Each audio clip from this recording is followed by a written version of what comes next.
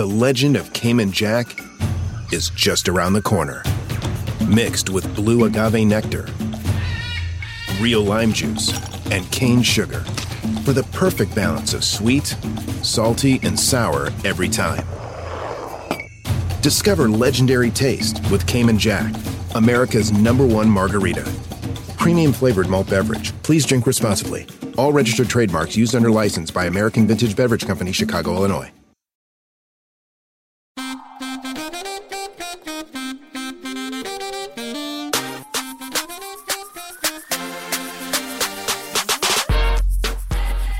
And we are back with an all-new episode of Keep It. I'm Ira the Third. I'm Lewis, first, only, traditional gay man. I've been thinking of rebranding as just Ira the Third. Thoughts? It's very rapper-like to me, which, of course, you are not, but... You know, I could lay down some fat beats, you know, hit them in the streets, etc. Those two words do almost rhyme. You're on the right track. Well, anyway, while I ruminate over that, you know, send in your thoughts, you know, whatever, comment on Instagram, on Twitter, where I can't see you. We are joined by the lovely Michelle Collins today. And I like to think of this as how fast the podcasting game moves. We were just on Midnight Snack, and we were like, we got to get you on. And it happened like that. Nothing has ever felt more natural to me than to talk to the two of you, like in my life. Like, this is my steady state. You did just do the podcast, and everyone adores you. All of your fans, it was like the Swifties. They like came out to support, and I love to see it. And now look at us. We're here and we're doing, and now I'm on your show, which I'm so excited. Thanks for having me. I hope our fans are like just slightly less homicidal than Swifties, which I get a feeling of, think about QAnon. Imagine if they had a little bit more time on their hands. That's what the Swifties are, you know. And more attractive, I would say. Better looking. Yeah, right. To be fair, Taylor does have them like solving clues and mysteries and writing things on their wall to figure out when an album is being released. So that can drive anyone. Listen, my local Michaels is out of red yarn because of this girl. Okay, you cannot even get yarn. Red yarn is done. I was saying that she has like a trailer come out or whatever it is, and people get their like Ovaltine rings out from A Christmas Story to try to solve these riddles. And I'm thinking, I don't even do like the jumble in the Miami Herald because by the third one, I'm done. I'm like, it's out of my pay grade. I can't figure it out. So credit to them for, I don't know why they're not solving crimes. Like, put your knowledge to a better use, I think. But I'm happy for them. I would love it. I also think like it always is funny to me that the puzzles she sends out are like never harder than an anagram, like because it's secretly all for fourth graders, which is always so funny to me. Yeah, and I can't do it. You just said that, and I'm like, yeah. You're right. I mean, she's not the Riddler, Lewis. She's not attacking Gotham City. Right. No, she's like light Zodiac killer. I thought you said Leona Lewis, yes. And I was like, wouldn't it be funny if Leona Lewis had jumbles? Like, she released a video, but no one solved it. People were just like, we don't know what you're trying to... Is it Bleeding Love Part 2? I don't know. What is it? Oh, Leona. Although I will say, I will say that the one very creepy thing about Taylor lately is her TikTok. I don't know if you've seen it, but she's doing like the TikTok trends, and it has never been more unnatural. It is actually scarier than Britney's Instagram. Wow, which does send a shiver every time. So, and speaking of our girl Britney, the conservatorship has ended. It's over, and Lewis is tweeting recklessly. I did make a joke that was, shall we say, a little off color. I said, wouldn't it be amazing if she joined Scientology today? But guys, it's like, we do have to, I don't want to say we have to keep looking out for her. The woman's privacy has been duly invaded. But I mean, what do you do when you suddenly have freedom like that? It's kind of frightening. I'm a well-known, what do they call them? Squirrel watcher? What do they call the Scientologists who like go after it's like squirrel busters? They have some weird names. You know what I'm talking about? Is that what they're called? I haven't spoken to Leah Remini in a minute. Okay, let's get her on the line because what if I was like one of those? I remember when I lived in LA, I went to a medical office that clearly gave the go-ahead to Scientologists. Like they had to go there to get their physical. And I knew this because they were all reading L. Ron Hubbard. Like everybody, that was how good my insurance was, that I was at the Scientologist medical clinic. Like that's all I could afford. And I went there, and you have never seen, much like a QAnon, I would think, so many different kinds of people. I will give them credit for that, but I think that's very funny. I'm worried for Britney a little bit. Aren't you? I love her. Yeah. I love her. I mean, listen, the jokes aside, which, you know, I actually thought it was funny. We can be a little reckless, you know? What I loved is that some people said it to me and were like, "You back on Twitter, Ira?" And I was like, come on now. I never wrote jokes on Twitter. I just made chaos. But I feel like it is a bit like an extreme Rumspringa or something. I don't know. Like she's been Princess Peach. She's been held captive for years. Like we've discussed how traumatic the conservatorship was for her, and now she's just free. Yeah, it's over. Like I don't know the process of being freed from a conservatorship, you know. But I mean, like in my mind, I'm imagining her life was like, you know, Kristen Stewart and Spencer. Yeah. You know, really quiet. And just like really like looking down a lot. Totally. Yeah. People telling you where to go all the time, like not being able to use your phone. Like, who's the first person you text? Like, do you reconnect with old celebrity friends? Like, it's so much unknown to me for like, if your life is all of a sudden like now you can do whatever the fuck you want. Well, also the thing with her is like you can never really grade how much she wants to even continue being a pop star, particularly when if you've already done it successfully 15 to 20 times, like singles that slayed and albums that slayed, tours that slayed. It's like what more is there? You know, like I think of Rihanna sometimes and I'm like, why would she continue if she has like basically had a flawless run? That's right. And the best makeup line. My worry with Britney is that I think I was always like, well, her hot boyfriend or now fiance will protect her or will help take care of her. And I didn't even think about this. You're right. She should have some sort of therapy. I mean, she needs somebody. It's like when Brooks got out of prison in Shawshank, you know, you need someone to be like, this is a car, you know, this is what we call cars. And I'm not trying to mock what she's going through, but when you read, and I'm sure you read that Times profile of her boyfriend, I felt more nervous for her than ever by the end of that. Genuinely, I was like, oh, this is now, I'm scared. Maybe she should just sort out like the jukebox musical of her career, because we got enough for that. Just like set that up, come to the premiere, you know, be like Carole King, you know, show up, like wave at the people in the audience, walk on off. She was spotted having a glass of champagne at dinner because apparently she wasn't allowed to drink for so many years. And I was happy for her because yes, she should be allowed champagne, but there was like that little thing in my head. And it's terrible that I even thought this, but I was like, oh, it starts with the glass. All starts with the glass. You know, one glass. And then she's like, this is so delicious. And then like I'm sure she'll be okay. I hope she is. But I am a little bit like, oh, don't mess it up, you know? Well, I would like her to be roommates, you know, with like Mariah Carey or something, you know?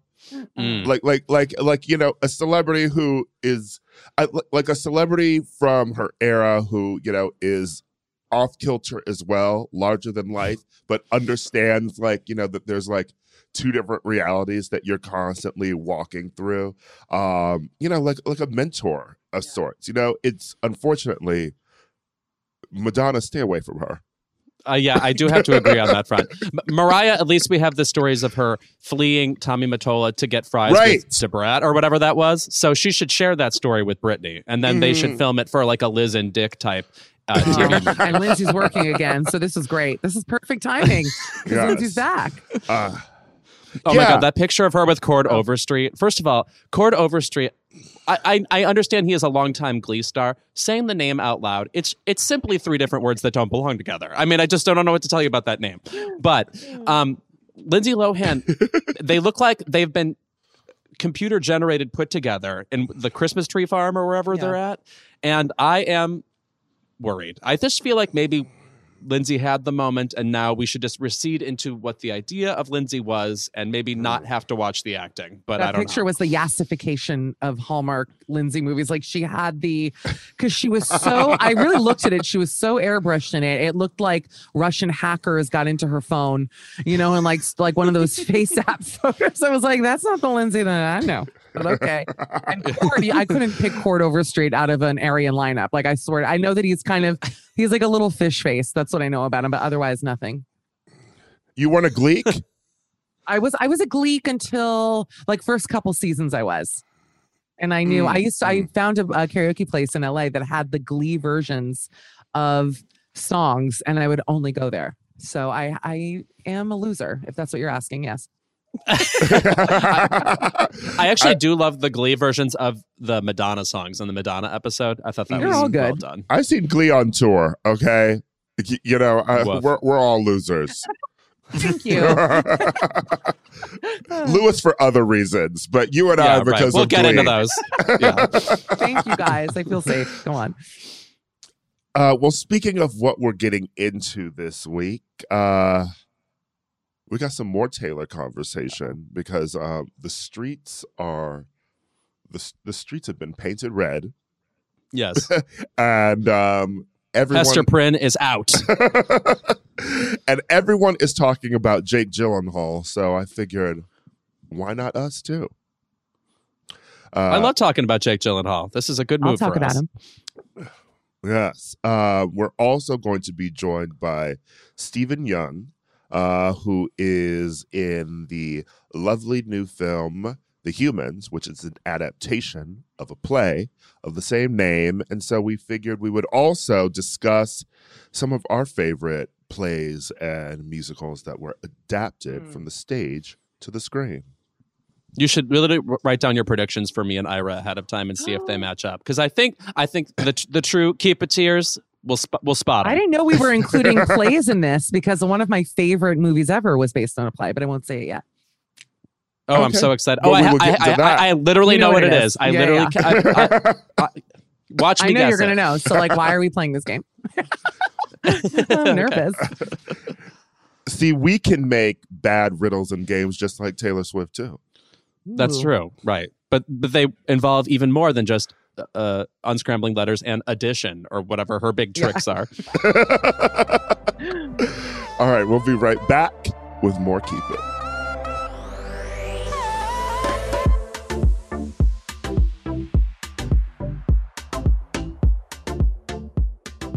The holidays are almost here, and we're dropping new merch in the Crooked store every week of November. Okay, we're doing drops just like we're a store on Fairfax Avenue.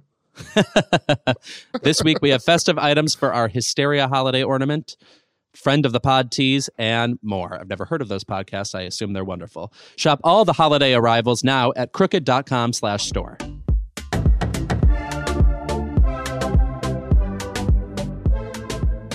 On Friday, Taylor Swift released Red, Taylor's version, okay? Not Annette Bening's version. Right. And in an instant, revived her decades-old drama with her ex, Jake Gyllenhaal, because as we know, the one thing Taylor hates more than anything is people asking her about the men that her music is about. That is actually pretty Please. funny. Please don't reduce my music to gossip and the men that I've dated, except for when I'm re-releasing this song about Jake Gyllenhaal and making it 10 minutes long. And that's all my fans are going to talk about. Yes, I have to say, so she directed that video too, the All Too Well 10-minute version. By the way, were we crying out for a 10-minute version? Girl, you're not Led Zeppelin. What is happening? Yeah. It's like, Honestly, I like it. And I am a big fan of 10-minute songs. What else is there? It's like that American and Pie. like maybe Yo-Yo Ma's like Shostakovich. Yellow something. What? How many 10-minute? American Pie is a good one. Yeah. How many long songs are there? Purple Rain. Purple Rain is my least favorite Prince song. We've already discussed this. Go ahead.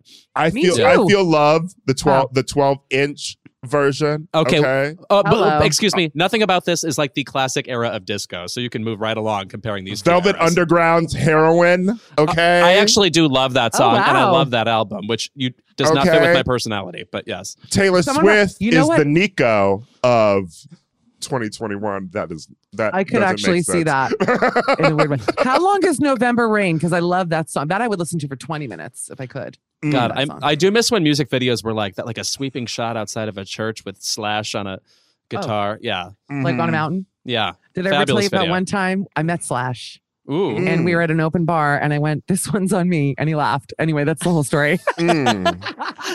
I kill it with every celebrity. What? If Lewis met Slash, he'd say, "I hate Dirty Diana" because he has no taste. Right. Wow. It's the worst Michael Jackson song. It's terrible.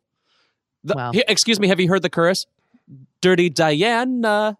That's it. He's done. We're moving When on to that the Paul verses. McCartney song exists, you're calling it the worst Michael Jackson song. Okay, I exaggerated. The girl is mine sucks. Yes. But so many people have been discussing Jake Gyllenhaal and how this millionaire is clearly shattered and sobbing and was completely destroyed by Taylor Swift. I thought that, why subject our listeners to another Taylor Swift conversation? Because they know how it's going to go. I enjoyed it. Lewis didn't, but he respects some stuff about it. So let's just talk about Jake Gyllenhaal in general. Sure. Okay. And why he is so interesting in the world of pop culture.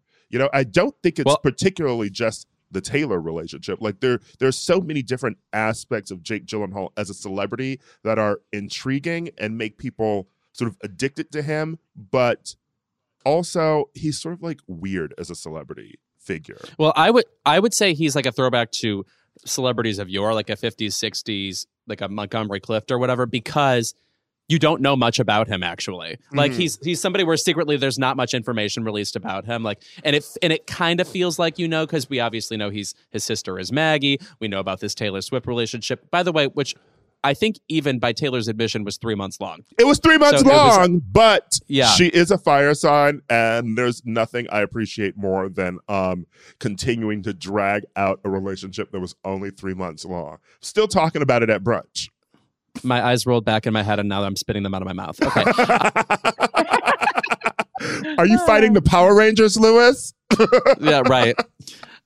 But anyway, I think he's somebody where there's a familiarity about him. We've obviously known who he is forever, since October Sky, Donnie Darko, etc. But he has maintained a bit of mystery throughout that. And by the way, people forget his mother, an Oscar-nominated screenwriter for Running on Empty, the River Phoenix movie, speaking of great child stars. Mm-hmm. Well, I mean, he's from a very privileged family, certainly. Went to Harvard Westlake, which if we know that is a very high society, highfalutin school in Los Angeles. The twist that I don't know if you know is that I went to college with Jake Gyllenhaal. Oh! And yes, What? I know you think me and my Kirkland signature sweatshirt that I'm just a nothing. But no, in fact, that I'm just a regular old nothing. But in fact, I went to Barnard. He went to Columbia, but I was class of 02, skipped a grade. So don't try to readjust my age. Thanks for trying. And he was in my freshman year class, and everyone knew who he was because he was an actor who, October Sky had come out at that point. He was in his like frog-faced era though, because he only got hot later. Like he was cute in Donnie Darko, but it's when he beefed up. Like I remember I saw Jarhead and it was like the Pee-wee in the movie theater situation for me. I was like, what is all that? Like, what is this? That's not who was in my like shapes and symmetry class, at Columbia. But no, he went to Columbia and it was very exciting. Like he was like the buzz on campus was that Jake Gyllenhaal was in our class. And he was very friendly with the guy who was in my improvisational comedy group. Did we get that? Don't edit that out. I was in a college improv group called Six Milks that had notable alumni include Chelsea Peretti was in it with me and from my era and some other hilarious people. But do you like how this is just an hour of me name dropping people I went to college with? I think it's a great segment. Don't cut it. Yeah, I know. I'm very enraptured. Chic, right? It's very chic. And we would just see him around campus. He was like our Phantom of the Opera. We call him Flake Gyllenhaal because we didn't want anyone to know that we were talking about him. And it was like we would see him and we'd be so, even then he had a power over the women of Columbia University, and he had only been in one film. It was just a lot of stress having him there. And then I interviewed him years later when he was in Seawall A Life with Tom Sturridge. I did like an on-stage interview with them. And I made a joke about Tom Sturridge because he's so slight. He's very cute. Sienna Miller's boyfriend, I think, currently, or ex, right? Yep. And Jake and I were having the best time. Afterwards, I was like, we went to school together. We have this mutual friend. We took a picture together, which I was so excited to post. Obviously, here I am, like, Tom, whatever. Jake, we did it. They refused to send me the photo. And to this day, I don't know if it's because of something with him. I don't think it is. Maybe, or if Tom was like pissed at me because I was like being funny, like I obviously am. Hello? So he's stealing photos and scarves. It makes sense now. We're getting the backstory. He probably just has, I'm imagining like, we don't know much about him. I'm imagining he just has sort of like a room of mementos from every walks of life that he just keeps there, and he just goes and looks at it like a little museum. Dexter. So you're probably in there. I would buy that Jake Gyllenhaal is a Dexter, that he is secretly a murderer. Well, he definitely wants to be cast in roles like that. I got a little annoyed with his difficult choices as an actor over the past 6 years. I think he must have gotten sick with playing like kind of brooding leading men, because then he eventually picked roles like that Velvet Buzzsaw movie where he got to be quote unquote eccentric, which I don't believe. And he did Sunday in the Park with George, eccentric artist, right? And I hear he was fine in that, but that to me is not prime Gyllenhaal. And then he did one other one. Oh, he was on, what was the thing he was on where Okja, speaking of Stephen Yeun. Yes. The Hippo movie. Yes. Yeah. Right. Where he got to be eccentric. Once again, it's like, we do have already weirdos out there. Like Gary Oldman's right over here, etc.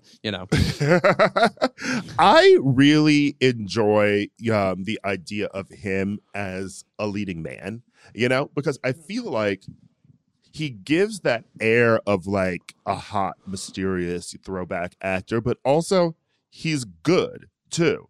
I don't think anyone would ever dispute the fact that Jake Gyllenhaal is a very good actor, and I think that he really came to prominence probably just, I know that there was always the Donnie Darko stands, and love that movie, and Bubble Boy, a classic, right?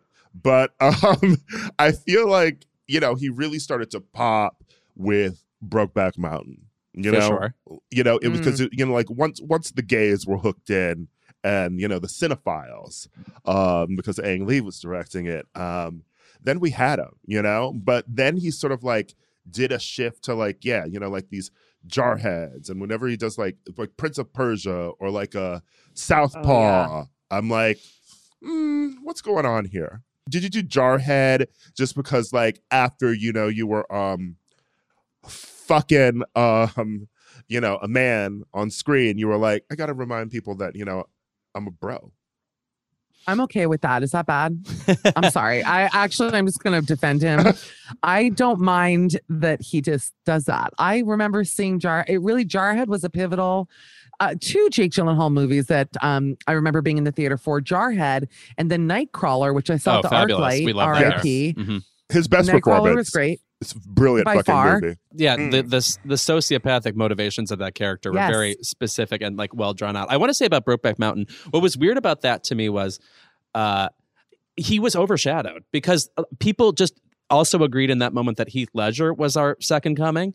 And though Jake Gyllenhaal did get the nomination, and also so did Michelle Williams, I feel like that was the moment when Heath Ledger just became kind of like our James Dean or something, like just somebody who really embodied angst in a particularly representative way, Joker, if you will.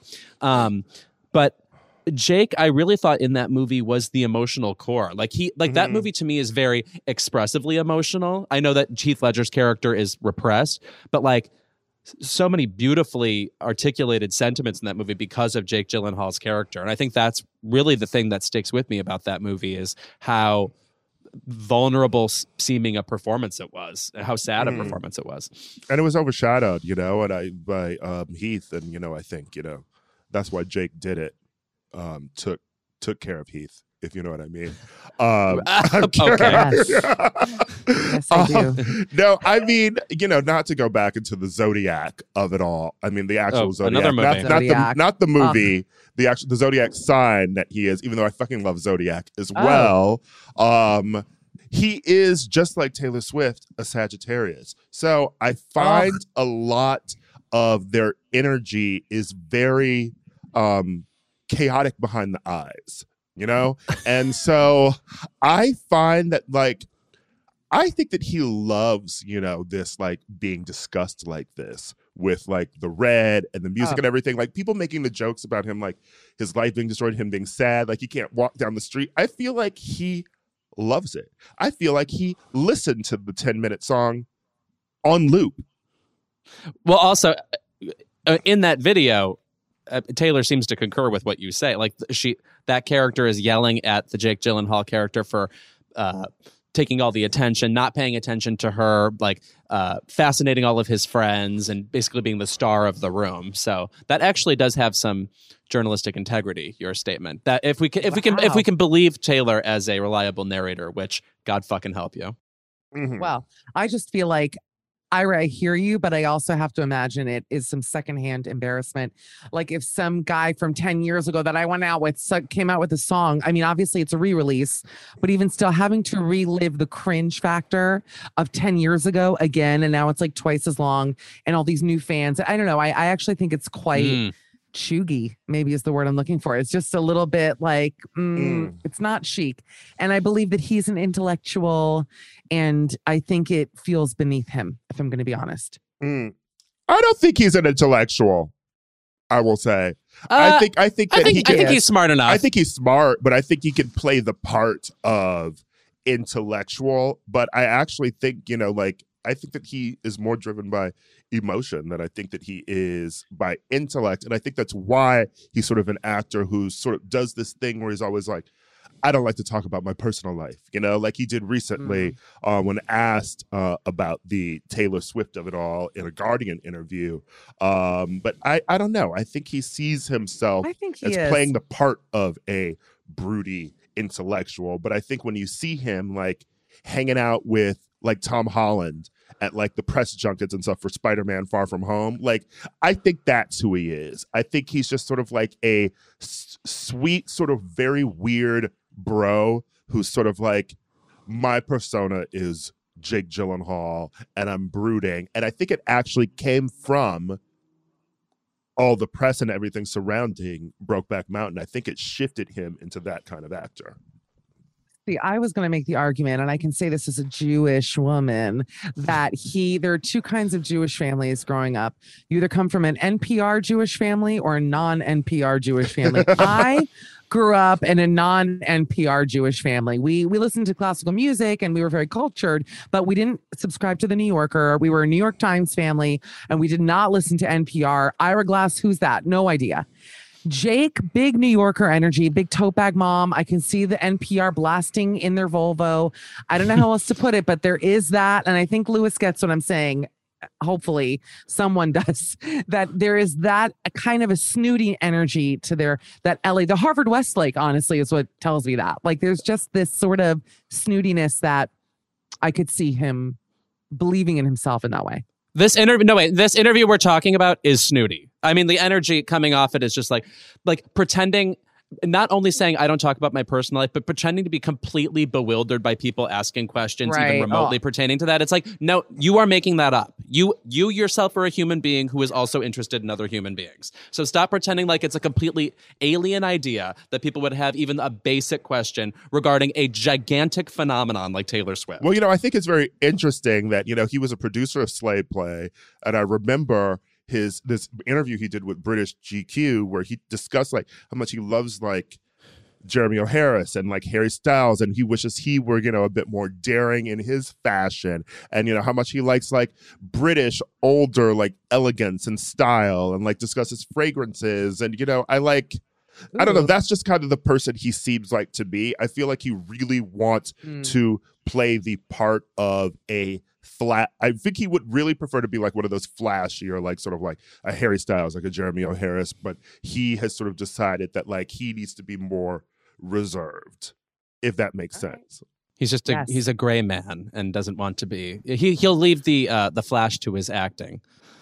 Gray man is a term I'm stealing from my friend Dan Zach from the Washington Post. Like how he just sits in a room and like observes what's going on, and you might not even notice he's there. Like it's like reporter speak. Anyway, Oh, I like that. Yeah. I like that. But to close this out, I would like to say that like I really do think that like everything we sort of think about Taylor is a lot of what is in Jake's personality. I want to leave you with this quote from the GQ interview. Fragrance is everything to me. I can't be without it. In the same way items of clothing and jewelry can, it immediately connects me to experiences that I've had, whether joyful or terrible. I'm also nose forward, you know, so I get a sense of personality. I get a sense of what someone's like. I especially think you know what type of person someone is if they spray loads of scent on. Nose forward.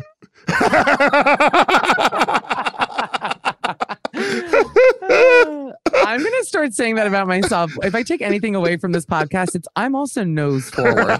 Like, yeah, I also like, I sniff. I mean, let's think of where the nose is on the face. I want to say this is a common human experience, but okay. We all know those Yeah. people, right? We all know those kind of people who I imagine you're like at a restaurant or like at a party and you're talking to someone and Jake's sort of near you and not in the convo. He is definitely the person who leans over and he's like, what are you wearing?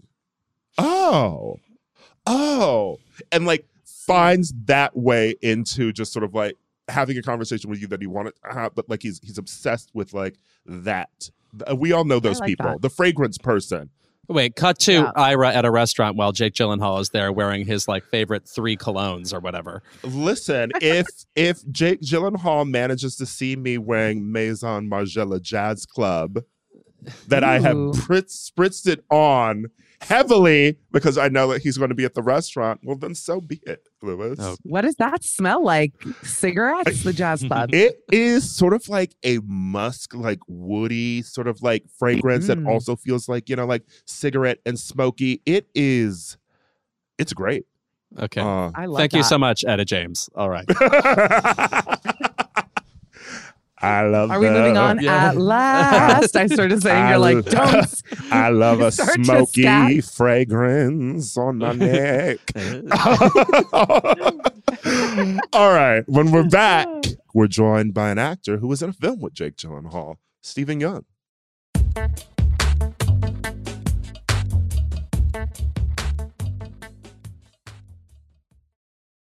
Keep It is brought to you by Barefoot Dreams. Lewis, Yes? when you see footprints in the sand, that was when I carried you in my Barefoot Dreams robe. Now, is that a Leona Lewis song? No? If you want to bring coziness into your life, you turn to Barefoot Dreams, especially now as the brand is celebrating their 30th anniversary. With those 30 years of coziness, Barefoot Dreams celebrates being the originators of everyone's favorite luxe home blanket. And while many have attempted to duplicate their blankets, robes, and more, Barefoot Dreams' fabrication and quality cannot be replicated, so don't believe the dupes. Girl, this blanket is it. I effing love this blanket. I'm thinking about it right now, and I want to jump in my bed, which is sponsored by something that we'll do another ad for momentarily. Get ready. There's a reason why Barefoot Dreams has been on Oprah's favorite things list 6 times. Jesus, get a life, Oprah. My God.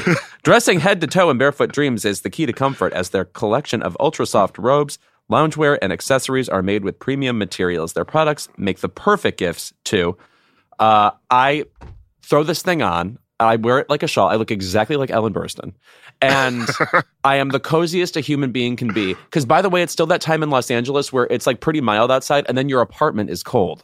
I can't explain it. I don't know things like basic science. For Keep It listeners, you can get 15% off your first purchase at barefootdreams.com with the code KEEPIT15. Don't miss out on Barefoot Dreams soft, soothing fabrics that will bring luxury to your life.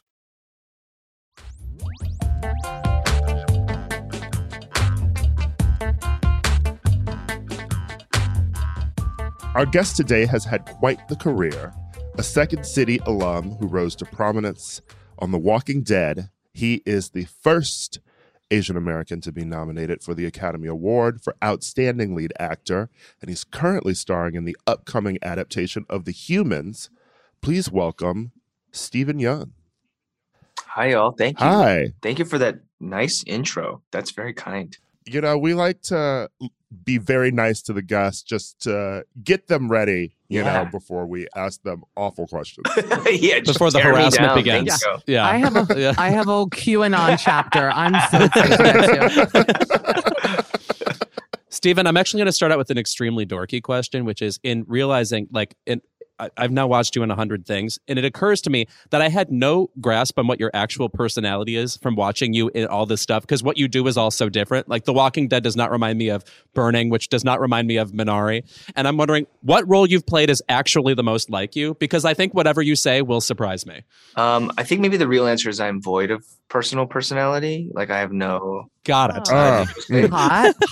Okay, go for on. my wife and my children. Who is closest? You know, honestly, I've been trying to unpack what this work is on a personal level for me, and sometimes I wonder if all the characters are just me, and I'm really just trying to live a truth in whatever imaginary circumstances are happening. But I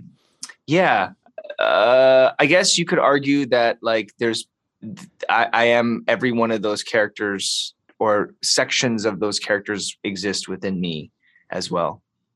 Otherwise, I don't know how. So you're really like your character in The Burning. You've just been murdering women. I mean, I could certainly get there. You know, in preparation for Burning, I was reading like a lot of nihilist stuff, and like just, you know, the immersion of Burning was really insane, because I was like literally in a suite of Namsan at the Grand Hyatt in Namsan Tower in Korea, which is like super bougie, and I was living there for months. And you know, I would go downstairs to the breakfast buffet and then like dip into the sauna bath every morning, and I was like, this is insane that I get to live this life of this guy. And I think if you do that enough, you turn into Ben, perhaps. While you're reading Nietzsche, it helps. I just want to say about that movie, it lingers on me, and it's a movie where you walk out of the theater and you're like, okay, everybody was disturbed. I didn't know it was going to go that deep. I walked out with my friend Gus. I was like, woof, are we the same after that? I hope you feel good about that, because something's not right with me. That's cool. I thank you for saying that. I mean, I think that's the highest compliment that like the film and all the people involved put out that feeling and affected people. You know, when I look back at it, I just think of the biggest theme for me in that film is deep, deep loneliness. And I think that's just true, right? That's just true. I don't know if I could say what specifically it's true for. It just feels like true overall. It's lonely. Well, I feel like that's a theme, you know, in like a lot of your works. I mean, like for one that's the hugest theme in like The Walking Dead. It's like you're the last people on Earth. And then, of course, The Humans, Stephen Karam's play, which he adapted for film and then also directed. You know, it's about, for our audience, it's about 3 generations of a family gathering at one of the daughters and her boyfriend's new apartment in Chinatown. And it's just, it really sort of tugs at that feeling that I feel like humans have when it's like you're growing old, or it's like you're disconnected from your parents, or you're disconnected from the world as it's moving past you. And there's like a lot of loneliness, I feel like, in this film. What was it like working with the playwright, adapting his own work, and then also directing it? Because on Broadway, it was Joe Mantello who did it. Right. And now it's obviously he must have been coming in with, now this is how I've always wanted to do it. Or was it like that?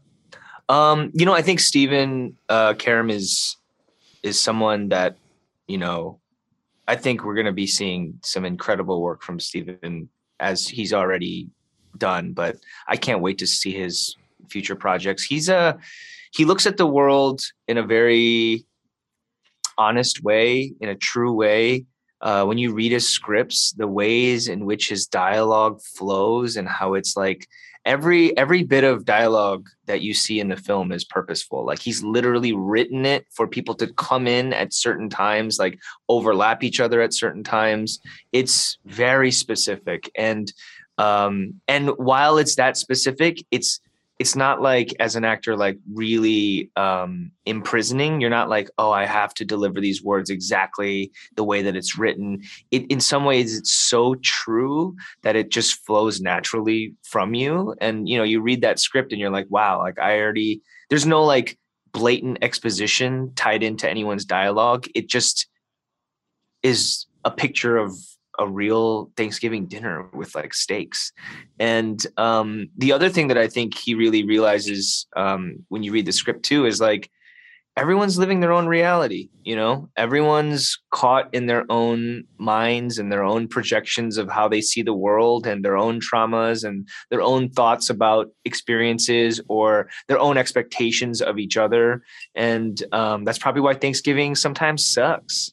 Because you're just like duking it out with people that are like you're vulnerable with because you're tight with them, but they're like imposing on you who they think you're supposed to be, and you're trying to fight back against that. And then you're also imposing on others what you think they're supposed to be. And I think that's, to me, where like this loneliness that, you know, I don't even want to say I said loneliness for Burning because like I think all three of those characters are lonely, but I think maybe the better word that we're talking about on a larger level is like just isolation. I'm not like seeking isolation in the work that I'm looking for, but like, I think it's just what we're living. And it just seems true that we are all isolated. It doesn't mean that's necessarily a bad thing. I think that could be a very beautiful thing if we admit it to ourselves. But yeah, that seems to be the vibe of The Humans for me too. The Humans, I will say, I watched it last night. I was thinking this is a brilliant movie to make during COVID because it was only, 6 of you basically in a room with very low lighting, my ideal lighting for the record, very low. Every scene I'm like, oh, blessings, like so low. Yeah. But then when I looked it up, I saw that you guys actually started filming before COVID. Isn't that right? Yeah. Which is just, what a shame, because it would have been perfect to make after the pandemic. Yeah, right. Yeah, right. Like just the production of it. Yeah. I mean, it was the experience though, I will say, like it didn't feel that different from what COVID felt like in that sense. Like, you know, the production designers created an incredible recreation of a Chinatown apartment, like down to the walls and the piping and then like the water stains, and like it was meticulously designed. And then it was designed in a way where you could remove walls so we could sneak certain shots that you wouldn't have been able to do if we shot on a real location. And so, you know, we were there for a month in a soundstage, just in the same house, all of us every day. And in that way, we were simulating in some eerie way what was to come. Yeah. Yeah, it's been bizarre because I also shot Minari 2 weeks before that movie. So I went to shoot Minari, and then I did 2 weeks of rest, and then I came to shoot this movie. Wow. And you know, the weird, like, just from my point of view, I don't know if anybody else would think this, but like from my point of view, like the weird, like just it felt like it was, those experiences were like a harbinger of what was to come in some weird twisted way. I remember when we were showing Minari at Sundance, that same morning Kobe died. Oh my God. And it cast this like mood, like it just cast this like really existential mood over the whole day, going into something like Minari, where like the stakes became higher because everybody felt so mortal. And there were also whispers of COVID at Sundance. We're like, I'm hearing this thing that's like coming out. Like, what is this? And like Isaac's dad, actually, who is a herbalist, he was like, this one looks bad. And he was like, this one looks like Spanish flu. And like that kind of thing was like in the back of your mind while you're like showing this film. And then you come home and then the world shuts down. And that was, these two films, but Humans too, like to have it on the other side of COVID is a real trip for me. So it's real weird talking about it in general. Yeah. There's something about movies with small casts that I'm just interested in the dynamic, particularly like when that book about Mike Nichols came out recently. I needed to know specifically about Who's Afraid of Virginia Woolf because of like everybody in the movie is responsible for so much, and it feels like a very intense experience. Is it the kind of environment you prefer, a small cast? I mean, I guess I wouldn't really have any way to compare at the moment. I will say, like, there is a beauty to a true ensemble piece, when everybody's responsible for their section and they bring it, and you see how the musicality of it kind of just like flows off of each other.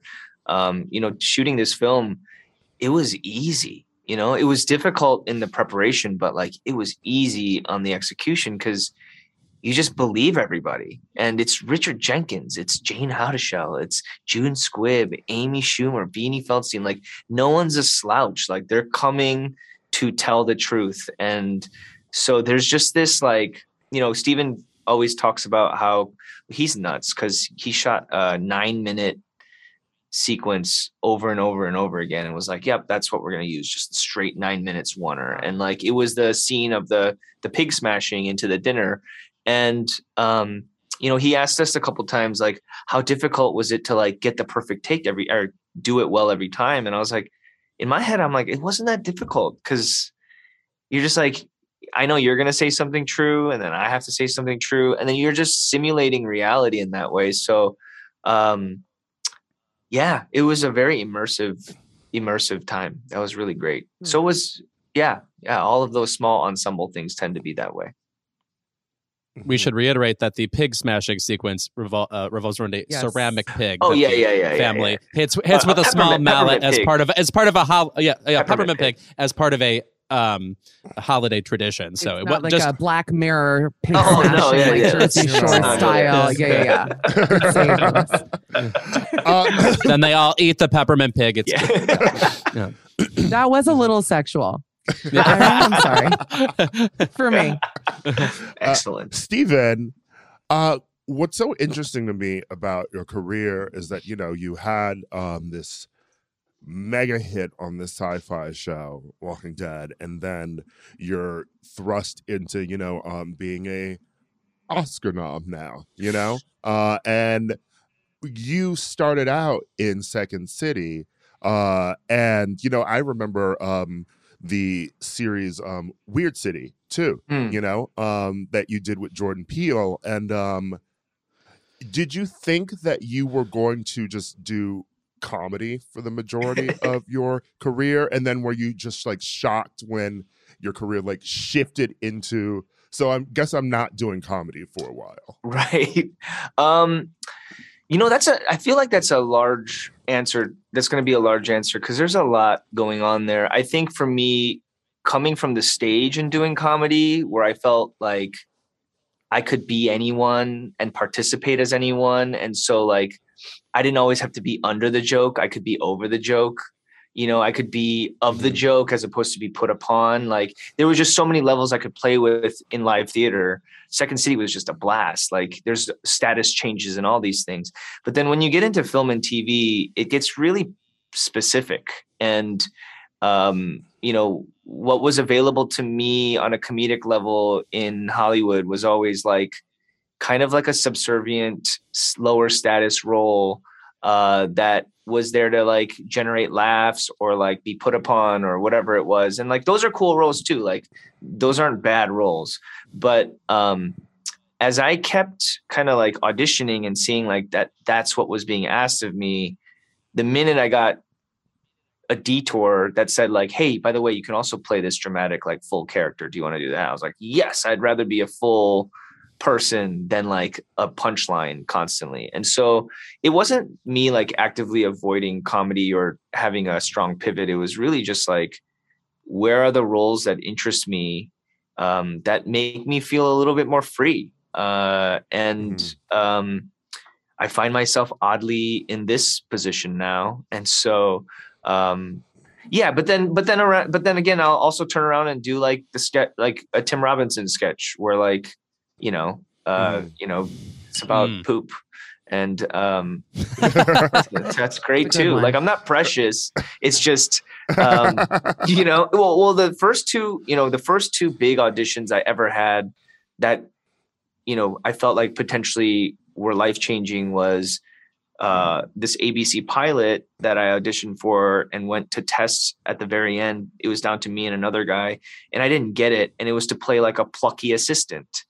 And right next to that was Glenn on Walking Dead. And, I could have gone a very different way. I could have, the other thing about Walking Dead that's so amazing is like, if I went plucky assistant, I'm existing as kind of like an Asian American actor in a current societal understanding of where an Asian person can fit in the dynamic of this story in a modern sense, which is always limited. Or I was going to play Glenn, or I got to play Glenn, who exists in a post-apocalypse where like society doesn't exist. And so there's just no rules. And so I got to simulate through work, like a borderless role. Like the only borders were like who he is as a human being. And that's what I'm very thankful for, that I wasn't like honing my skills at being great at being plucky assistant for like a decade. Now that you're somewhat, I guess, not freshly off it, it's been a year now, do you have any particular favorite moments from the run up to the Oscars when you were nominated? Because it really is like an entire section of somebody's life. It's like, like the formal campaigning is like, 5 months or something, but then there's even build up to that and like recognizing, all right, you did get nominated, so now you have to go twice as hard, et cetera. So did you have any particularly awesome moments during that time? I'll be honest with you. Where I feel very fortunate is I don't think I got to participate in a very traditional Oscar experience, which I think I'm okay with. To go through that Oscars experience juxtaposed to like the stark reality of the pandemic was highly sobering. It kind of put so many things into perspective. It really helped in me probably not like getting lost in the sauce of it all. I had my own kids, I had my family, my wife. We like, how am I gonna like pretend that I'm chilling at a like a Oscars like interview when like right next to me is the woman that like knows me every day and like knows that I'm not chill like that. Like I can't lie. I have to face her, you know what I mean? And so like it made me be honest, like it made me be honest. Just and then some gnarly things happened for a lot of people, and then also within our family. And so like I can't say I'm thankful for what has happened, but I will say like it was very strange to go through something of a spectacle like that, while also knowing that like reality was flattened to like true mortality. It's nice to have an actor on where I'm positive I will just keep being a fan. Like you just keep killing it. Like you're fabulous to watch. I'm gonna biff one hard. I'm biffing it now. I'm biffing a bunch of stuff now, so don't worry. Thanks. I appreciate the support though. You could biff a lot of things by just spoiling the new Jordan Peele movie for us. I can't biff that one. That's me being hung outside like I'll be sleeping with the fishes or something with that one. But yes, confident that we will continue to love you, and truly cannot wait to see you on screen with Keke Palmer. Thanks, Josh. She's the best. Goddess of the screen. So I appreciate that. Thank you. Thank you. Yeah. Thank you, Stephen. Thank you all. Thank you. Nice to meet you guys.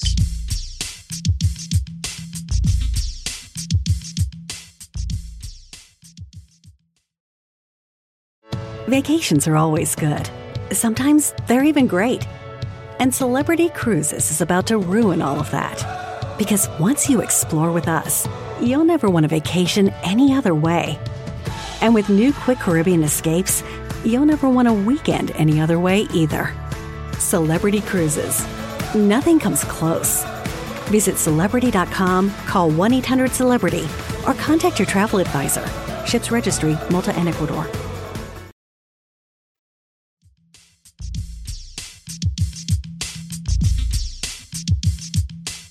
From standouts like Cabaret to, well, whatever that Sweeney Todd film was, adaptations of staged musicals and plays traverse the highs and lows of quality. After watching The Humans, the latest adaptation from stage to screen, for today's episode, we decided to take a look at some of our other favorite film adaptations of plays and musicals throughout the years. Michelle. Yes. Do you want to start off with some of your favorites? But also, I want to see if Lewis guessed what your favorite play to film is. Well, so I only prepared musicals. I did not know we were doing plays, but I have one, and I know Lewis knows it because we're friends. It's got to be Amadeus.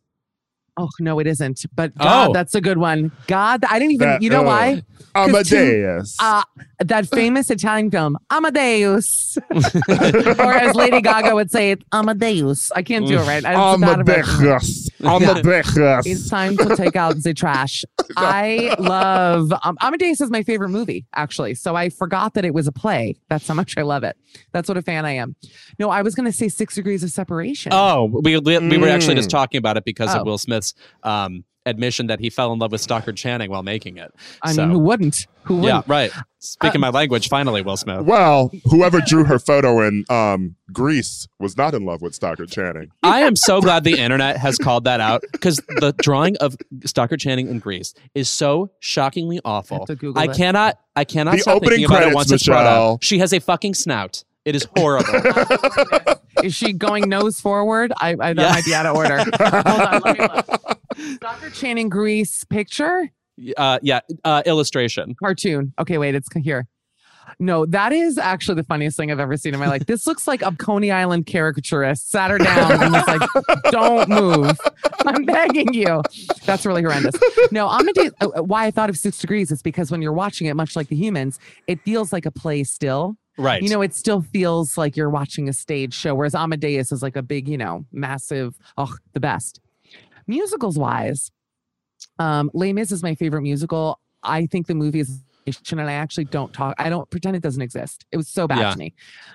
But I am basic as shit. First movie musical I ever watched was Guys and Dolls, which I was 10 years old. I was in Israel with my family, and they didn't know I was 10. They were like, what can we have Michelle do to keep her busy while people speak Hebrew? Put on Guys and Dolls. And I fell in love with that movie. I mean, I know every word to it, obviously. I auditioned for musical theater high school singing Sit Down, You're Rockin' the Boat. And Ira didn't get in. Can you believe? I mean, still to this day.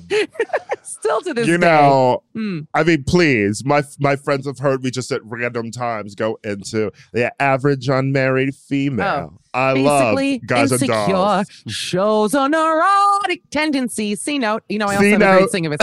Tendency. C note. Oh, C note. I mean, I know every word. Peter, and also, the Nathan Lane, Peter Gallagher CD. One of the first CDs I ever got. When I discovered that in high school, it became my religion. I love that. And I've also, do you know Robert Guillaume, who played Benson? Come on, of course. Yes, there is a Motown version of Guys and Dolls. There was a production in the 70s. It's now on streaming, so you can listen to it. Go and listen to it. It's a Motown, jazzy version of Guys and Dolls, and it is also fucking fantastic. Wait a minute, you're changing my whole life because literally I've never been more excited. The second this is over, I'm going to listen to it. I can't wait. Anyway, love of Guys and Dolls. And I don't want to steal any of your picks, so feel free to cut me off. But I will also just add that I'd never seen Dreamgirls on stage. I knew nothing about it. And when I worked at MTV, they said to us one day, do you want to go to the Ziegfeld at like 2 p.m. to see Dreamgirls like on your work day? I was like, yeah. And I went to the Ziegfeld. It was a screening for the family of the crew, of the Dreamgirls crew. And I went by myself, and I swear it's one of the most formative movie experiences of my life. That movie spoke to my skeleton. I can't even explain to you like how much I loved Dreamgirls, and I still love it, and will always watch it on United when it is available, which it always is. Same. It's always on Delta. I love Dreamgirls, and the stage play. The stage play is interesting. It's good. But you know, there are different highs and lows in the film than there are in a stage play. I will say that, like, as big as, and I'm telling you, is when I've seen the stage play, I Am Changing gets just as big, if not even a bigger standing ovation, because I feel like it's even sort of a harder song to make iconic. I saw Amber Riley do it in London, and it was saw it at the Savoy in London. Fucking amazing. So because I also saw it at the Savoy. Amber was not in it, but something about my seat made me so seasick. Like, did you remember the seats? It was very weird. Like, you couldn't see anyone sitting around you. You could only see the stage. Weird. Lewis, what are yours? Okay, well, musicals, I feel like I've discussed this on the show. Actually, I've discussed probably my plays too. It'll be fun to revisit. Cabaret, I think, is still my number one favorite musical, just because, by the way, I'm not somebody who seeks out darkness in a musical. Like, I love the sophisticated ease of a Good Morning from Singing in the Rain, or anything with Sid Charisse, or etc. But Cabaret, there's just something about the juxtaposition of Liza Minnelli as desperate young star who has a real, legendary vivacious quality, and the grimness of the setting with which it's in. Like, Liza never got dark, quote unquote, ever again. And I do remember she was in that movie Rent-A-Cop with Sylvester Stallone, but that's dark in a different way.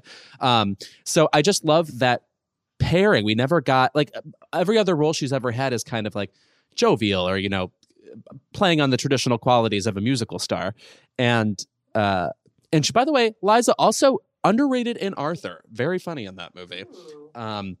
So I want to say Cabaret is a musical. Victor Victoria, I also love, as I'm obsessed with Leslie Ann Warren, who most people know as Miss Scarlet in Clue. She has a song called Chicago, Illinois, about all the thrills of Chicago in the 1920s. And one of the big lines is, "We'll have an airport soon," which, LOL. Come on, Leslie Bricusse lyrics, who just passed away. Legend. Also underrated Scorsese film, New York, New York. Oh, yes. In which her and De Niro. That's also the 1 year where Mary Kay Place was in absolutely everything. Just like if you were making a movie, Mary Kay Place had to be ninth billed. Just be aware of that. But plays, which I'm a little bit more interested in.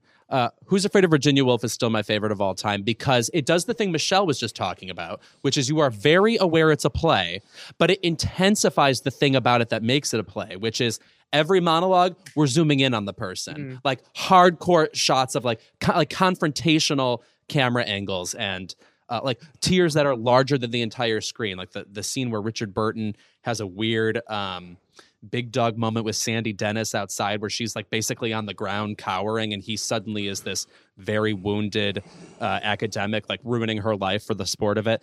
Just everything about that movie holds up so well. And it lost Best Picture to another play adaptation that I think fucking sucks, A Man for All Seasons. I do not care about a Catholic nice man. I do not care about one guy doing the right thing. I don't care. Wow. Yeah, A Man for All Seasons kind of sucks. And I think that, beautiful Robert Shaw, though, in it, too. I do love him. Yeah. I prefer Arthur Miller, where it's a nice Catholic man who you find out is actually an asshole and has killed people. That's right. Selling bad plane parts. You guys are so educated. Can I just say, I could listen to you all day. I'm like, oh, they know everything. It's really Speaking amazing. of Arthur Miller, though, I recently watched The Crucible, which I hadn't seen in ages because I went for the Joan Allen quotient. But it's so weird to see Daniel Day-Lewis in a movie where he gives a B performance. Like you assume he's just constantly A+ all the time. But also, I watched The Age of Innocence recently. It's a book adaptation. Another B+, though he is stunning. He's got to be like top 5 of all time. Beautiful man. I love him. As a Tennessee Williams fan, right? We know how much I love that faggot. 10. Yes. His plays, except for Streetcar, which I do love, and I think that Streetcar, I really like the ending a bit more. In the film, Streetcar is probably maybe the only Tennessee Williams play that is like adapted well. I would say Cat on a Hot Tin They're Roof, so shockingly boring, bad. even though all Sweet Bird of Youth Sweet Bird of Youth like sucks. wastes Paul Newman. You're telling me Ed Begley won an Oscar for that? Absolutely the fuck not. Unacceptable. With Omar Sharif the same year in Lawrence of Arabia. Come on, history. But I was going to say Suddenly Last Summer, it's a movie about someone telling somebody else about a horrible incident. You're not even in the horrible incident. That's theater. That's sort of like what that play does. You know, it's like someone describing something and you're in it and you're feeling in the monologue, but like truly nothing happens in Suddenly Last Summer. It's truly just I'm telling a story, and then once you get to those flashbacks too, and it's also sort of like really racist, and it's creepy, and that's the one where I'm just sort of like, you know what, the whole like thing of like the adaptations of Tennessee Williams are really sort of in the theater you could be a bit more explicit with the fact that there were like homosexual undertones in his plays, you know. Mm-hmm. They're really sort of even more overtone. The subtext was rapidly becoming the text in his plays, but when you translate that to film, you have the film code, and so you can't really do everything that was happening on stage. So I feel like you watch that movie and you're like, is he supposed to be gay? What's going on here? Is he a cannibal? I don't know.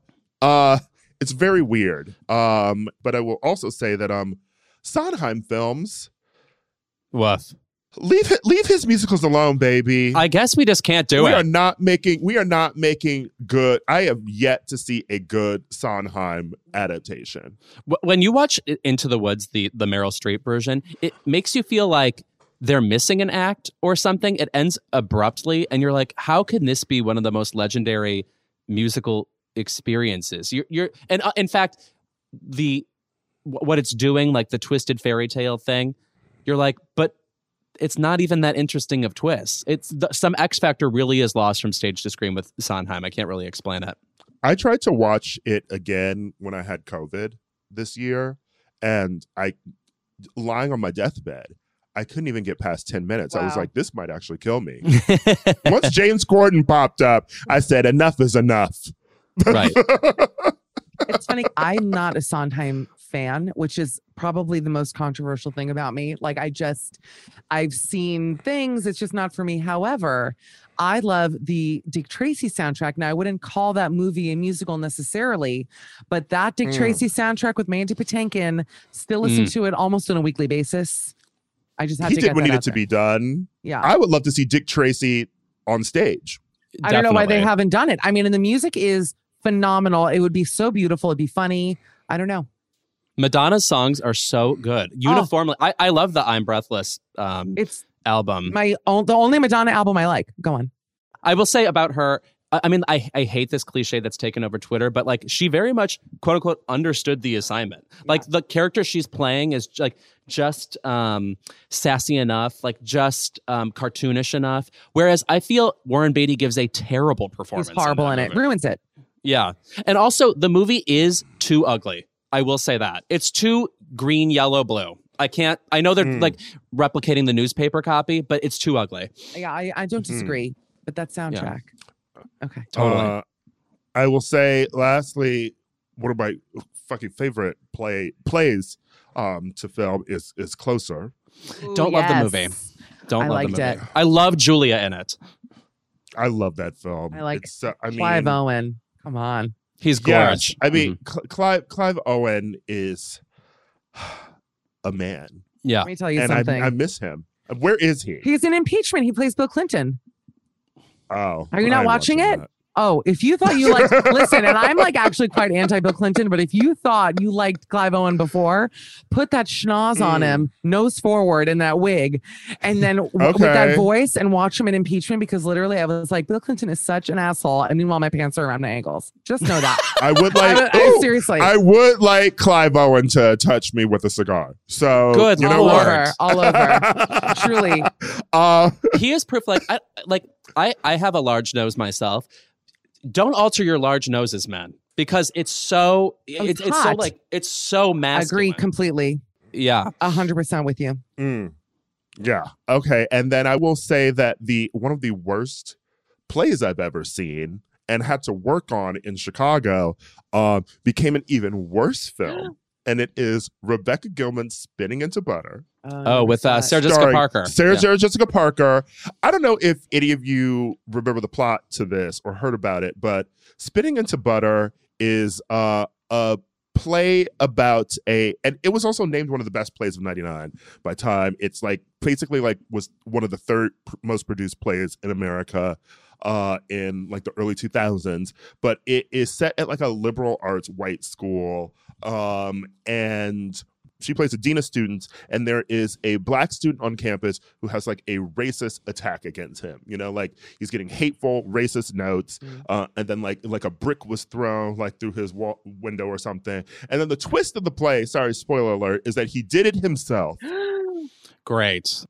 And it's like all these white people spinning into butter or whatever because of like they're whipped up talking about racism going back and forth. And it turns out like, oh, it wasn't even true. And I was like, who the fuck gave you the right? Yeah, woof, shameful. That is really pathetic. Yeah. And I remember when she came back for this talk back for the play in Chicago, because I was an assistant stage manager on a production of it. I was just sort of like, she sounds dumb as hell. And I really think that she is just like one of the worst playwrights that I've ever had to experience the work of. She wrote this other awful play, Boy Gets Girl, which is about a woman who like goes on a blind date with a guy, and then he starts stalking her, and it's about, you know, like stalking and like losing everything, and she changes her name and moves out of New York, and it's just like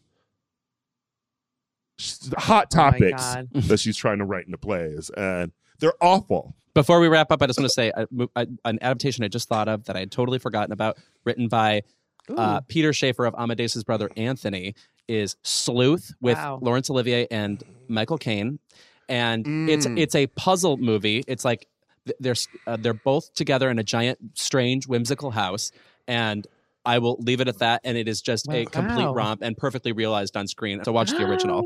Wow, good note. Yeah. Okay. Oh, also, last week we talked about Jake Gyllenhaal. Be remiss not to bring up Proof. Oh, Proof. Enjoy it. You a Gwyneth person, Michelle? Am I a Gwyneth person? Yeah. Yeah, I like Gwyneth. Yeah, I'm a talented Mr. Ripley person. Please. Yes, absolutely. And honestly, because of her performance in that, I will allow anything pretty much. I feel the same way. Yeah. I feel the same way. Mm-hmm. Yeah, I think I need to rewatch Shakespeare in Love. Do you? Because I've not seen it since it first came out, and I wasn't like a fan of it, but I feel like I would reappreciate it. You want to watch it together? You think it is abysmal. Ira, you want to watch it together on Zoom? Because I haven't watched it also since it came out. Yeah, okay. It seems iconic. I thought this year would be have a great rewatch. I thought this year would be the one where Judi Dench gets Oscar #2, but I saw Belfast and she doesn't get enough to do, and I think Ruth Negga, who is amazing in passing, is going to beat her anyway. I have to see that. What'd you just call me? Okay. Honestly, hang up. Edit me out of the whole episode, actually, if you don't mind. Just every part of mine. Take me out of this. All right, when we're back, keep it.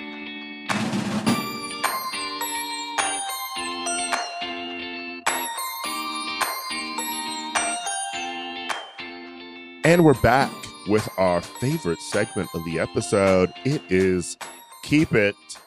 Lewis wants to fight with me this week, is what he wants. Right. So it's weird that I'm going first because it's going to be the longest fight, I think. My Keep It is to the movie Spencer. I saw a bunch of movies this weekend, and Spencer, I was surprised to say, was my least favorite. But here's my problem with this movie. I think it has no additional ideas about Princess Diana.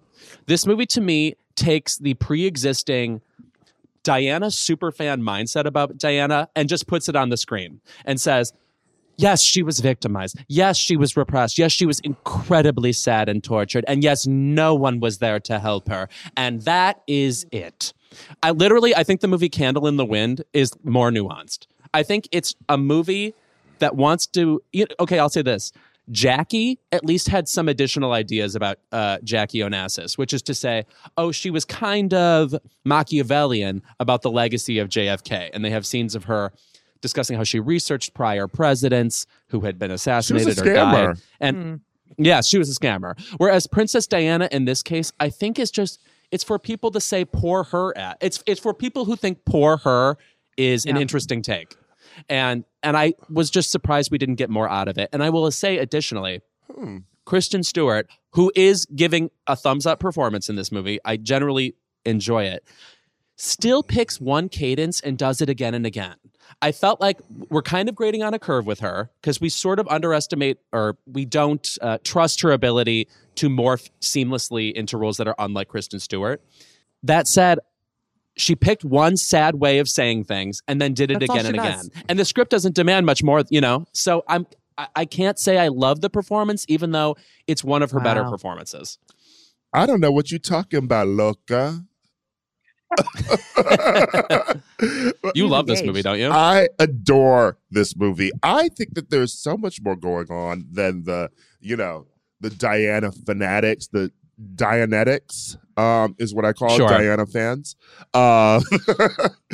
I, first of all, love that it's like a ghost story. I love that it's more loose and more emotionally told than Jackie, which was so told with such precision. This feels, like is the movie really happening? There's so much going on with her mind. But that's what I mean. She's already a fairy tale. She's already a fairy tale. What does this take add? But also, I'm surprised that you think that it doesn't offer anything else beyond just like she was a victim. She was, hurt. She was put upon. Because my takeaway from the movie is that it says that Diana, yes, is all of these things, but also she needed some help.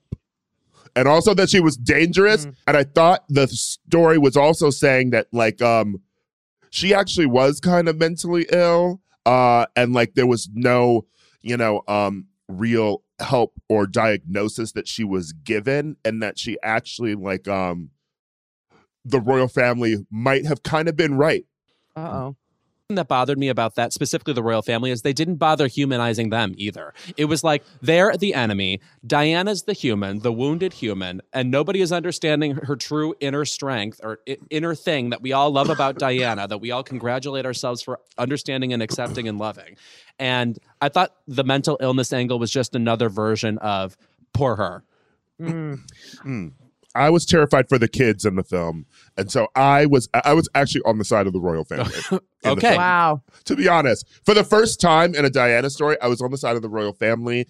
And I was like, girl, get those kids away from her. Where's CPS?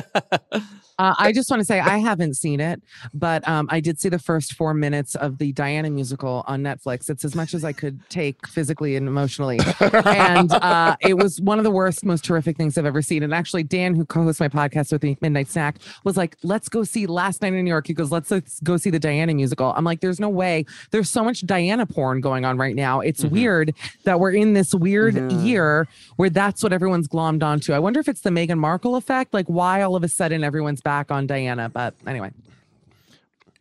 I want to see Markle, the musical. Ooh, okay? Let's write it. You think you're not going to get that? Yeah. You're definitely going to get that at some point. So be prepared. Oh my God. I'll play her dad. I'm born for the role. Just me in a coffee shop reading books with big letters, England. Remember when he was photographed doing that shit? I was like, he is hilarious. This is horrible. I mean, the Act 1 showstopper is Silent or Silence. Ooh. I'll play Gayle King's patio furniture. Like I could tag myself in every scene in the Markle musical. Oh, what am I saying? Of course it would be like Our Town and Oprah's the stage manager who's like ushering us around their Santa Barbara estate. Their tea house. Michelle. Yes. What is your keep it? So I'm going to say keep it to love it or list it. Now, the reason why I'm saying that is because I messed up the cable in my Airbnb and I can only watch like HGTV Live. It's a really long story, but I can only watch like 3 channels. And so I've been watching a lot of Love It or List It. And I've decided that of all the HGTV shows, they have the worst actors on it. Like the couples are so fake on it. They're just like, wow, I really thought we could afford that island. Like they're just horrible. I watch and I'm like, oh, it's like Take 7. Like, I was Hillary. I was really hoping for that marble. Like, it's just shut up. It makes me cringe with anger. And the baldy, what's his name? Is his name Thomas? I forgot. Hillary for sure. Anyway, he's like, I don't know. He's like a Batman villain, and he takes him to these beautiful homes. I'm describing a great show. You see these beautiful homes. Everyone's so happy. I'm over it.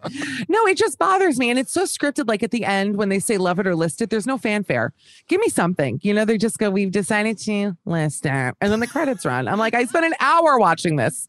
I need something like Antiques Roadshow, like, ha ha ha ha ha. When they do the price updates, like give me a noise, give me something. So I've had it with love it or list it. That's my official thing. That's so funny that you say that, because recently I was talking about the most staged TV or reality shows ever might be the mid 2000s MTV shows, like Next, like the worst actors. Like they didn't even care. They didn't have one like authenticity ambassador on that show who made sure people could act. I shaved up to the knee and I'm going to make it count. Like, that's an impression. Like, just everybody, like, why? Like, even the housewives are, Laurence Olivier compared to these people. I'll forget it. I'm honestly supposed to believe that MTV really raided your home. Right. Kicked open the doors like they were the feds. And they're like, we're about to search your room. And it's a dating show. Right. And they're always greeted with like, just eek. Like the people are so aware that they're there. They're like, what is this? A used condom? All the plants in that show used to make me nuts. Right. Or the guy who's just in his boxer shorts and they're like, I don't even have time to put on pants. And they're like, let's go. Nonsense. Yeah, gross. But I miss it. Yeah, no, we do. I do. It's time for the reboot. Ira, what's your keep it? Okay. My keep it this week has a little nuance in it because I'm not mad at this person in particular, but my keep it goes to Harry Styles being on the cover of every fucking magazine. Mm-hmm. Well, he's like Dame Edna now. We just like is it. With his like larger than life costumes. I've kind of had He looks like me from the neck down. I'm sorry to interrupt, but every picture I'm seeing of him, I'm like, you could Photoshop my head. It looks like someone put his head over me. Like we have the same beautiful ankles, broad shoulder. I'm like, this is my body. Okay, continue. I'm sorry. I'm of like two opinions of this because one, he looks good and the fashion is on point. I actually disagree with every gay man on Instagram or Twitter who always has to have this opinion that what is this, honey? What's he wearing? I'm like, okay, well, you know what? You take your dirty Converse to Horse Meat Disco and you worry about what your fashion is, baby. Okay, because the looks are actually on point. But my problem is that the fashion industry when it comes to male magazines is so behind the fucking curve. And it's not that like women's magazines and like women's fashion are like that inclusive of like every like shape and body type or like anything different all the time. But men's magazines really are not. It's just sort of like, let's put a dress on a twink or a guy with muscles and that's queer. Mm-hmm. Let's call it a day. Like there's really no difference in like the images that we put out of men that we should be attracted to, like on magazine covers or within fashion. It's the same sort of body type that the same like fashion people are attracted to. And there's been no push in the other way of like where you see like the Fenty show or something, right? Like there's no internal push for people in men's fashion to have to do any of that. I had to buy swim trunks a couple years ago, and I went to the ASOS men's department because I just wanted like shorts, and then that's when I discovered the ASOS men's Curve. I think that's what it's like. It's their bigger men's clothing. Yes. And you ASOS Men's Plus. And I had never seen, I was like scrolling in awe because it was just all these like chubby, hot guys wearing like mesh t-shirts. I was just like, I've never seen pictures like this. Yeah. It was really surprising. And then I ordered a pair of shorts that were like quadruple XL and they were too small. Where were we? I'm so sorry. They were. But the thing is, I use that. I do order from that line of ASOS, and I feel like when people see me in like a shirt or like some jeans or something, they're like, "Where's this from?" And I'm like, "Baby, it's from ASOS." Yeah. But you would never know because every other piece of clothing is either that or it's made for someone doing Commedia dell'arte, okay? Which is basically what Harry Styles is doing. My brand. Okay? And it's made for the skinny twink from Europe who shops at Zara, or you have to swing in the other direction. But as you said, that other direction is like you've never seen any person like that on a magazine cover. And it's just sort of, the Harry Styles thing is giving lazy in the sense that it's not queer baiting in the way that like Nick Jonas was on magazine covers constantly, like being sold to gay men. But it is a thing, and it's just sort of like, this is the only attractive body type we know. Also, we're just lazy, so we're just going to put Harry Styles in a dress constantly. Yeah, it's getting a little repetitive. It's a little repetitive. Yeah, I just want to also say that when you said, "Baby, it's ASOS," it reminded me of Cameron Manheim on old red carpets screaming at the press, like, "Ask me where the shoes are from," and then she goes, "It's Payless, baby." Anyway, that's what you sounded like. That's amazing. Did you see? Wait, I've always can I considered take it? I know we have a guest. Can I just say 10-second thing, which you can definitely edit out? Did you see now that ASOS has like merged with Nordstrom? I'm not comfortable with that. I don't know. Have they? Yes. If you go to Nordstrom.com, and I'm like, listen, ASOS is like my junky garbage, flammable, disposable, genuinely clothing, which I know I'm killing the environment. Everyone is, okay? Call Vladimir Putin, then call me. Like, I'm not in the mood. But anyway, long story short, yeah, I don't like that, Ira. I feel like ASOS should be its own junk, like separated from the Nordstrom junk. I've never gotten clothes faster. Did Nordstrom also take Top Man? Yes. They did, yes. Yeah. Like, what is Nordstrom? Why are they snatching these things up? Nordstrom is supposed to be class. Okay. But you know what? When I go into Nordstrom at the Grove, which is the diametrical opposite of class. I love the Grove. There's no more class. There's no more glamour in Nordstrom. Okay, like I miss the department store experience. Okay, where's some champagne? I love that. Where's a fur coat? Yes. Where's the shop girl flung from space to help me find my Gucci shoes? Nice reference. Let me tell you another thing. I went to Saks recently. It's a long story. There was nobody working there. You want to go to Saks and have a great time? Go to the Fifth Avenue, Saks Fifth Avenue.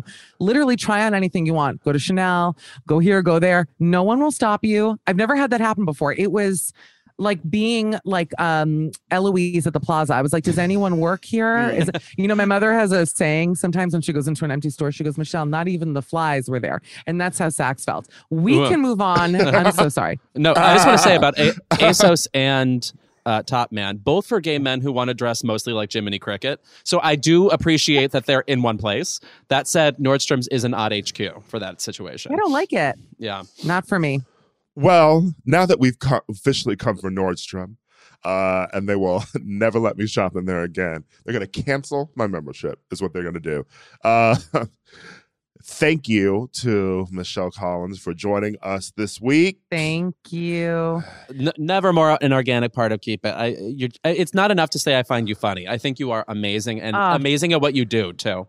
I love you both like relatives, and I actually hate my family, so that's an insult. But let me add that that you can follow me on Instagram at Michcoll, MICHCOLL, and I would do this any week. Ask me. I just adore you both. Thank you. I think we need more of like a Battle of the Network Stars thing. Like we like podcast tours, but with like multiple podcasts. I would go on tour with you guys. Let's take that one off air. I think that would be fun. Yeah, fuck yes. Yeah. Yes. And thank you to Stephen Yun for joining us this week as well. We'll see you next week with more Keep It.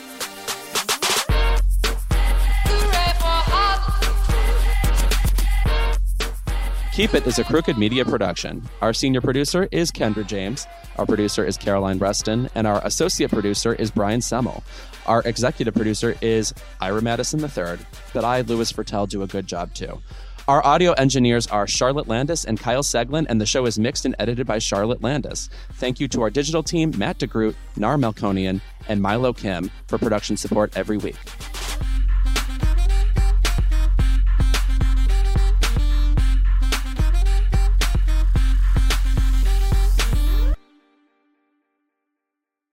Vacations are always good. Sometimes they're even great. And Celebrity Cruises is about to ruin all of that. Because once you explore with us, you'll never want a vacation any other way. And with new Quick Caribbean Escapes, you'll never want a weekend any other way either. Celebrity Cruises. Nothing comes close. Visit Celebrity.com, call 1-800-CELEBRITY, or contact your travel advisor. Ships Registry, Malta and Ecuador.